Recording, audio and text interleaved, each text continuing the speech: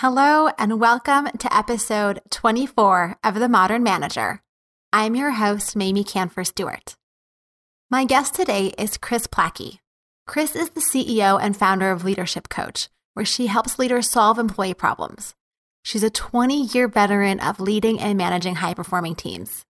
Kris has a bachelor's degree from San Diego State, a master's in organizational management, and is a certified master coach. She's also the author of Change Your Think, An Unexpected Way to Think About Managing People, 5 Truths for Thinking About Difficult People, and How to Coach Difficult People in 6 Steps. Kris and I talk about that often uncomfortable situation of how to deal with difficult people and those disruptive behaviors. For many of us, this is one of the hardest parts of being a manager, and Kris lays out approaches that we can all apply. So here's my interview with Kris. You're listening to The Modern Manager, a podcast dedicated to helping you be a rockstar boss with a thriving team. Whether you're looking to upgrade your meetings, cultivate your team, or grow as a leader, this podcast is for you. Now here's your host, Mamie Canfer-Stewart. So Kris, I am really excited to talk with you today because I listen to your podcast, How to Lead. So I feel like I'm constantly learning from you, and I'm really excited for my listeners to now get to learn directly from you today. Me too. Thank you so much for having me. All right. So we're going to talk about some difficult people because this is something I get asked about a lot. And difficult people are they're a challenge, but there's so many ways that people can be difficult. So what, in your experience, makes people difficult, or what are some of those common difficult behaviors that people deal with?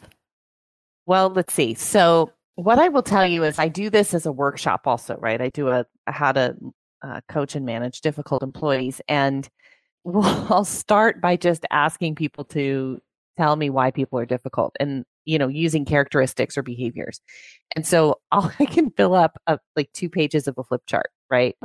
And, the words can stem anything from victim, negative, complaining, blaming, arrogant, know-it-all. So you're exactly right, because sometimes someone is arrogant and they're difficult, and then someone else will say, yeah, but they're really passive, and that makes them difficult.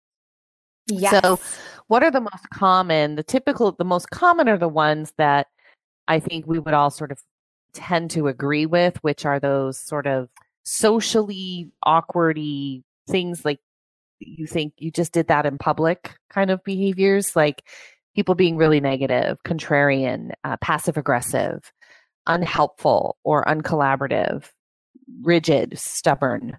I would say those are probably the ones that are the most common. The one I hear a lot also lately is entitled, and unfortunately that tends to be tagged to, as I'm looking at you, the millennial generation, right? Which is ironic because, of course, younger folks also think a lot of older folks are entitled. So we have to really dissect that word, but I hear it a lot. I just think it's misused. But those are some of the most common ones, I think. It's interesting when you were describing these different characteristics, some of them were behaviors and some of them are like people.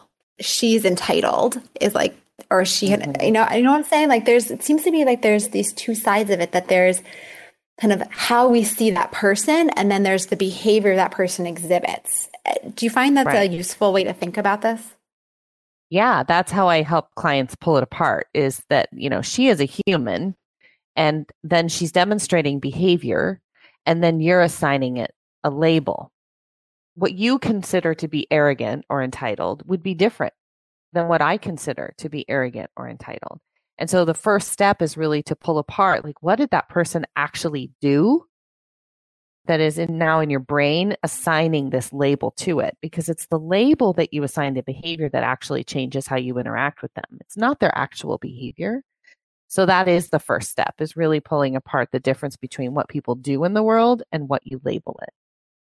Ooh, okay, now what's step 2? Well, step 2 is deciding that you can approach and recognize that you can actually give people feedback based on their behavior, like what they actually do in the world, without ever labeling it, right? So what might somebody do that would make you think that they are rude, as an example? Like, what does somebody do that makes you think they're rude? What do they do in the world? right? So like when somebody interrupts you in a meeting, we can use that as an example.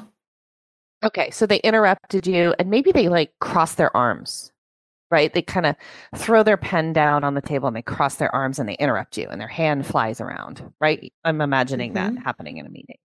So one of two things is going to happen. A manager is going to go up to that person and say, you were really rude in that meeting today, right? Mamie was trying to speak and you blah, blah, blah, blah, blah, right? Or I can say, hey, I noticed that you threw your pen, you crossed your arms and you interrupted Mamie 4 times today in the meeting. What's going on? And then what I do when I say it that way is I allow them to label their own behavior. I don't need to label it as rude because it's very likely they didn't wake up this morning and think, oh, I can't wait to be rude in the meeting today, right? They have other reasons for their behavior. We are assigning the label of being rude. And as soon as I say to someone you're being rude, they're going to get defensive.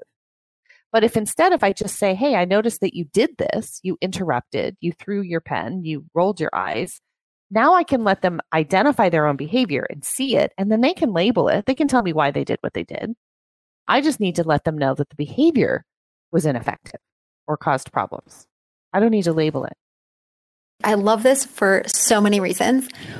One of them is that we don't like things to be pointed out about us. We are much better at accepting something when we identify ourselves. I feel like that's what half of coaching is. It's just helping the person see themselves rather than, telling them what we're seeing. We let them see for themselves. Yep. And so you're basically coaching someone in that way. And secondly, sometimes, and I've seen this happen, where I have totally misinterpreted someone's behavior, where I was having a conversation with somebody and I thought they were totally checked out, and because they weren't asking any questions and they weren't responding. And when I kind of checked in with them, their response was, I'm processing, I'm thinking. Like, you're saying so many interesting things. I'm trying to pull my thoughts together. And it was not at all that they were checked out. And if I had said to them, hey, you're being so rude right now in the way that you're not engaging, and I just feel like you're totally checked out on me. And like, if I had brought my lens to it, I feel like I could have set up a situation to be like really defensive. Like, that's labeling, as you're saying. Yeah. If we misinterpret, we can really set ourselves up to fail in that conversation. For sure. And then you're the difficult one. Right? Like, you're telling somebody else how difficult they are. And then you're difficult because you're making an assumption. And here's the thing I think it's really important for your listeners, right? It doesn't mean that there aren't things that people do that at work that are unacceptable. There are behaviors that people demonstrate at work that need to be addressed, but I don't need to address them through my opinion. I address them through what I observe, which is very different. So why is it so hard for us then to confront these behaviors? I mean, I get questions about this all the time. What do I do about this person? Why is it so hard for us to just confront someone about a behavior that's not appropriate? Well, the first reason is because we have, I think most of us, although I think we've all worked with somebody who isn't this person, but most people have sort of this wiring that they don't want to hurt people's feelings. And we have this real belief system that behaviors that people demonstrate are very personal, right? So as soon as I start, it's easy for me to give you feedback on something really objective. But if it starts to be about your personal behaviors, then that feels very personal. And then I'm already anticipating that you're going to react and take it personally, get hurt, be offended, be upset, be angry. And so in anticipation of that, I've already kind of created a little bit of a barrier for how I'm going to communicate with you, because I don't want to hurt your feelings. I don't want to be a jerk. I don't want you to think I'm a jerk. So that's the first thing. The second thing is we really aren't taught how to address evidence and facts. You know, if you go out into the world today and you just go have conversations with people, you'll notice that we're all really just talking about our opinions and our thoughts all day. We rarely are just talking only about evidence and what we actually observe. We are assigning meaning to everything. And so I watch your behavior. I label you as difficult. As soon as I think you're difficult, it has now changed me, not you, right? Now I'm a different person because I think you're difficult. It changes my relationship that I have with you, even in my own brain. And so if I think that you're difficult, I'm going to anticipate the relationship to be difficult. Whereas if I'm just focusing on what I see in you, the behaviors that you demonstrated, it's so much easier for me to address those. And the third reason is we just haven't been taught how. Like, did you take a how to give difficult feedback class in, elementary school or high school? I did. Right? I really wish I did. I think we should all. We're not taught how to communicate and disagree and give feedback in a way that's constructive, right? Most of us just learn how to do whatever we do through our family of origin, which is why then when you get to work, you have some people who lose their temper and are really aggressive and loud, and you have other people who shrink up and don't speak. And that's because of how they behaved in their family, honestly. And then you put all these people at work and you wonder why we struggle to communicate. So it's one of the most important things any business leader can do is to create a language and a platform for their staff and their managers and everybody within the organization to communicate and share back feedback. I love what you were saying about facts and opinions. And it's actually a model that I use with my clients too when they're facing something, is to separate out, because our emotions get involved too, right? It's facts, opinions, and then our emotions is what I think you were saying about it changes us. So now we're looking through a lens. And I work with people to say, okay, so what are the actions somebody took? What are the behaviors? What are the facts on the ground? And then how did that make you feel? Right. And then what was the impact of those things? And I think we often forget that these disruptive behaviors, these difficult and bad behaviors, don't just impact us, but they impact the whole team. And so when we're looking at the spectrum of kind of what happened, what are the behaviors, what are the facts, what are our opinions, how did we interpret that, how did it make us feel, and then what's the impact? For me, that helps illuminate how to have the conversation, both because now I can talk about the impact that's not just on me, but the impact that's on the entire team. I don't know if that resonates for you. Yeah, for sure. It's the model that I teach is, things happen in the world. We observe, somebody does something. I define it in my mind with a thought, with a sentence. The way that I define your behavior will trigger how I feel. And the way that I feel will trigger my behavior, which will trigger then the results I get in the relationship. And to your point, that's happening. So if you have a team of 8 people and one person in a meeting, loses temper and, throws a shoe, which I've heard of happening, all 8 people in that meeting are defining that experience differently. And some people are thinking, well, that was stupid, right? They just blow it off. Someone else is literally thinking their life is in danger.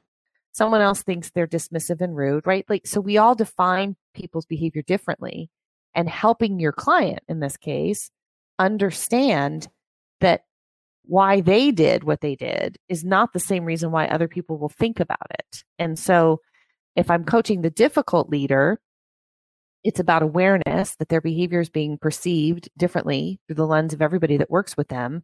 And if I'm coaching the leader who's working with that employee and has to give feedback, it's that leader has to recognize that their opinion of their behavior is not what matters. It's the impact of the behavior on the team and the organization.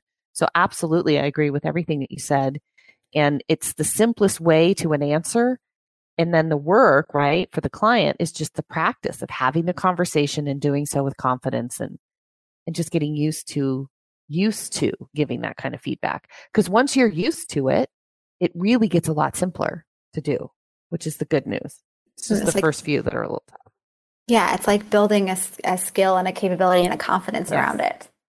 So are there some kind of either tips or tricks to prepare or approaches to really prepare for that conversation if you're finding it to be challenging or kind of a fearful or a new thing for you? Or are there frames for how to approach it or kinds of language that work well or don't work well? So first, I do have a structure I always recommend, which is a lot of very similar to what you just said, right? So the first thing is you identify the facts, what actually happened. Then you identify the impact of the facts. Because this happened, here's what the impact was on the team, the individual, the organization, right? And then you always have to let your employee have an opinion of their behavior. You just you have to let them say whatever they're going to say. And most people, unfortunately, will just blame their behavior on a circumstance or somebody else, right? And if we can just expect that that's going to happen, then we don't have to worry about it. Because if I'm anchoring my feedback in facts, it doesn't really matter what the employee says about why they did what they did. But what does matter is that they have an opportunity to express themselves. We sort of let them tell us their story about why they threw their shoe or why they haven't gotten the project done or why they don't respond to so-and-so's emails, whatever their story is. And then we reset the expectation. Well, the expectation is that you will respond within 24 hours. The expectation is that you will stop interrupting in meetings. The expectation is that you will complete your projects on time. And then you tell them what will happen if they don't change their behavior. What's the consequence? What are the repercussions if things don't change? And then if you're far enough along in the conversation, you might document it, right? And you always want to follow through and follow up and check in on how people are doing. When we're addressing difficult behaviors, these conversations should be very, very short. And they're really not, there's time for coaching and there's time for addressing the behavior. So we have to be careful that we know exactly what we're doing. If it's the first time it's happened and you just want to check in with them and say, hey, I noticed this happened today. What's going on with you? Then that's more of a coaching conversation and helping them sort of get awareness. If this has been going on for a while and you're really addressing it, the performance management conversation, that conversation shouldn't be very long. It should be very clear and to the point and very structured.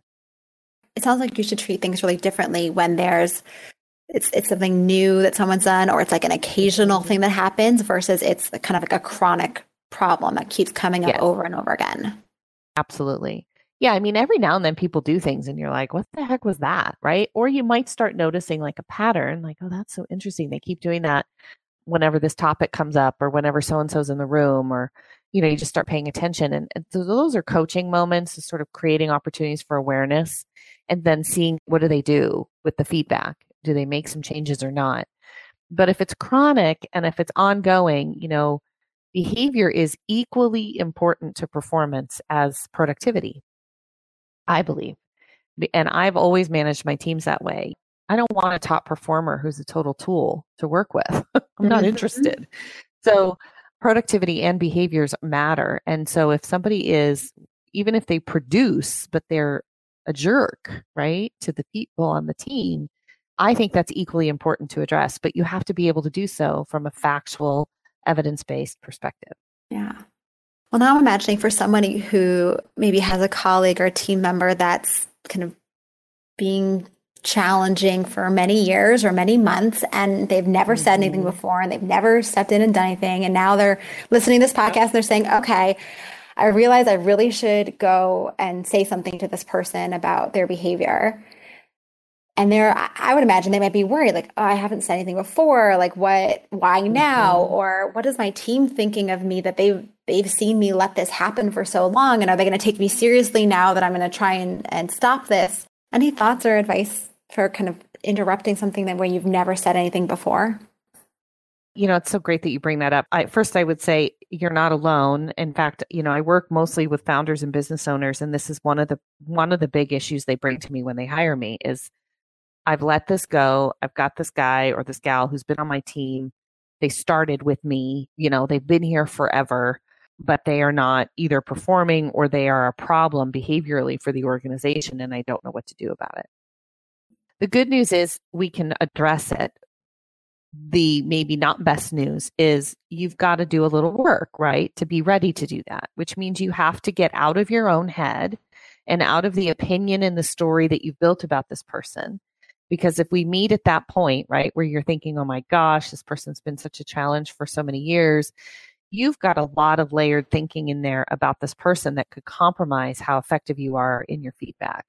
So we need to separate all of that. And then we just need to really look at, what is this person doing every day, literally, that we would all be able to observe, and how is that affecting the organization? How is that impacting the team? And let's get that really, really clear. And then we'll plan for how you're going to conduct that conversation. And, I like to ask my clients too, like, is this a deal breaker? Is this behavior a deal breaker or not? Is this behavior going to be the kind of behavior that gets this person not to work for you anymore? How severe are we talking about? Is this just some coaching and you hope they'll change? Or no, if this is a problem and if they don't change, they can't be here anymore. And that's going to also direct how formally we go through this process with this person as well. So let's talk about accountability, both on the difficult behavior of people who aren't being accountable and also the accountability to change. Because, when you're asking someone to change their behavior and saying, here's the consequences, right? This is my new expectation for you. I'm now being very clear about what this new expectation is and how I expect you to behave.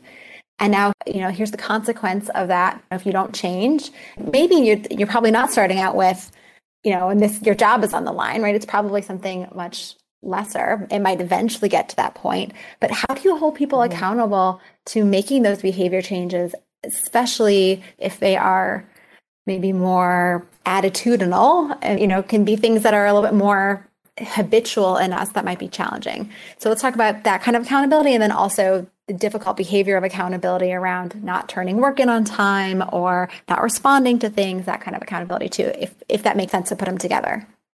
Yeah, I mean, accountability is accountability. And, I think the real issue is a lot of us think they're very different. We think holding people accountable for behavior change is different than holding people accountable to work performance or productivity, but it's really the same. What is required in order to have an accountability culture and practice is just a few basic things. You have to have set clear expectations for what behavior should look like in your organization. And these don't need to be complicated. They're 3 to 5 things, right? 3 to 5 elements that are really value-based. Typically, they can sound anything like we expect our employees to be honest, solutions-oriented, focused on results and performance, contributing to the team. These are very vague, but right, the expectations are behavior-led. And if I haven't set expectations for what I expect of people from a behavior perspective, it's very hard for me to hold anybody accountable because I've never set the expectation. And the expectation should apply to everybody. There shouldn't be different behavior expectations for different people. I'm looking for the same expectations in terms of and behavior from everybody. So that has to be in place. If we're talking about work performance, there have to be key performance indicators, key performance measures, whatever your language is, to know how well people are performing within their role and have something that rubs up against that. And then there has to be a consistent practice of feedback. It doesn't matter to me if you do that quarterly, monthly, or once a week, but you have got to have a dedicated structure and practice of where you meet with people who report to you directly and you give them feedback on how well they're doing. So if we're talking about changing behavior, and I meet with you today to talk about the fact that you tend to be negative, you focus on the problems, you don't focus on solutions, and here are my examples of when you've done that over the past month. When I meet with you next week, I'm going to give you feedback on how well you have done against that feedback. Are you presenting more solutions? Are you not dismissing ideas as soon as they come up in a meeting, right? It requires work from me, and which is, of course, where a lot of my founder and business owner clients say, I don't have time, Kris Plachy. When am I going to make time for that? But if we really want to create the kind of culture that we want to have and the performance we want to have, this is the best time you're ever going to spend as a manager, is investing in that. So accountability requires expectation, it requires clear goals, and it requires clear feedback sessions, coaching sessions, whatever you want to call those, on a regular basis. Oh, I feel like we could go on and on, but we're slowly coming to the end of our time. But before we wrap up, I want to know about one of your favorite managers, because as you know, this podcast is all about being a rock star manager with a thriving team. So tell us about one of the amazing managers that you've had in your life and what made him or her so great. Oh my gosh. So I've had 3 that all immediately come flooding into my brain: Diane, Trish, and Bob. I could talk about all 3. Diane, I didn't report to directly, but she was the COO of our organization. She was a rock star because she always just wanted to know how you were. Didn't matter what was going on. I remember she was famous for it, but I have a very vivid memory of her popping her head in my office. And I said, "Oh, hi, Diane. How are you?" And she said, "I'm great. But the more important question is, Kris, how are you? And do you have the tools you need to get your job done? Because that's my job, is to make sure you have what you need to be successful." And it's just, I don't know, there was just something amazing about her. And I think I would say the little bits that I took, like from Bob, one of the things that was so great about him is he was always even. So even when we did really, really well, I would get mad at him because he wouldn't really celebrate with me. He'd be like, "All right, that's cool. Good job." But then when we didn't do well, he'd be like, "All right, that's cool. How are we going to fix it?" So there was never the highs and the lows. I just always felt really safe with him, that I knew that, a failure wasn't going to be the end of the world. And I also knew he knew that, yeah, success is great, but it's fleeting, baby. Let's keep going. We got more to do, right? And then I think for Trish, she just was incredibly open and just like the advocate. I just knew she had my back no matter what. So, I guess you asked for one, but those are the three. And those are the big rocks that I got from the three of them. Just incredible leaders. And I was very, very fortunate to have all three of them in my professional career. Wow. Yeah, you are so blessed and lucky to have three incredible managers to learn from and who supported you and who made you feel so safe. I ask this question to everyone who comes on my show, and I've actually had a couple people say, I've never had a great manager that I feel like I could talk about. And so the fact that you have three is just amazing. And I'm so glad that you talked about all three of them, because they really do each deserve to be honored for the incredible way that they work. So thank you for that. So as we wrap up, where can people find you and keep up with you, Kris? Well, my website is leadershipcoachllc.com. And from there, you can find, links to my podcast, which is How to Lead. And then we're also offering, I know your listeners, if they want everything we talked about here about difficult employees, I have a little handbook. It's called the Difficult Employee Remedy. And if you go to leadershipcoachllc.com/difficult employee remedy, you can get the guidebook, and then that will also give you the opportunity to take a free video course on how to have a difficult conversation. So those two tools, I think, would be a very good extension of the conversation today and support exactly the questions you were asking. Like, what's the structure? How do you have a conversation? All of that's in those tools. Oh, fantastic. So people who are listening while they're driving and doing many other things will be able to get all that written down and nicely organized for them. Fantastic. Awesome. Well, those links and others will be in the show notes, so people will be able to find them easily. Thank you so much today, Kris. As I kind of expected going into this, I definitely learned some things, and I am excited to apply that into my own work and my management skills and into the coaching that I do. So thanks for a wonderful, insightful conversation. It's my pleasure to have been here. Thanks for having me. If you want even more from Kris, she is offering free access to her exclusive video training, How to Conduct Difficult Conversations. And this is for members of the Modern Manager community. You can get access by going to patreon.com/modernmanager. That's patreon.com/modernmanager. You can also subscribe to my newsletter, and you'll get my weekly email that has information on the new episode, free mini guides, and other info that you won't want to miss, like the link to Patreon where you can get Kris's free course. That's at mamieks.com, and all of these links are in the show notes.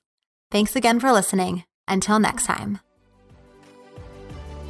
Meetings are one of the most critical components of healthy collaboration, and teams are at the heart of how we work. Meteor helps you use your time in meetings productively, build healthy relationships with your colleagues, and move work forward.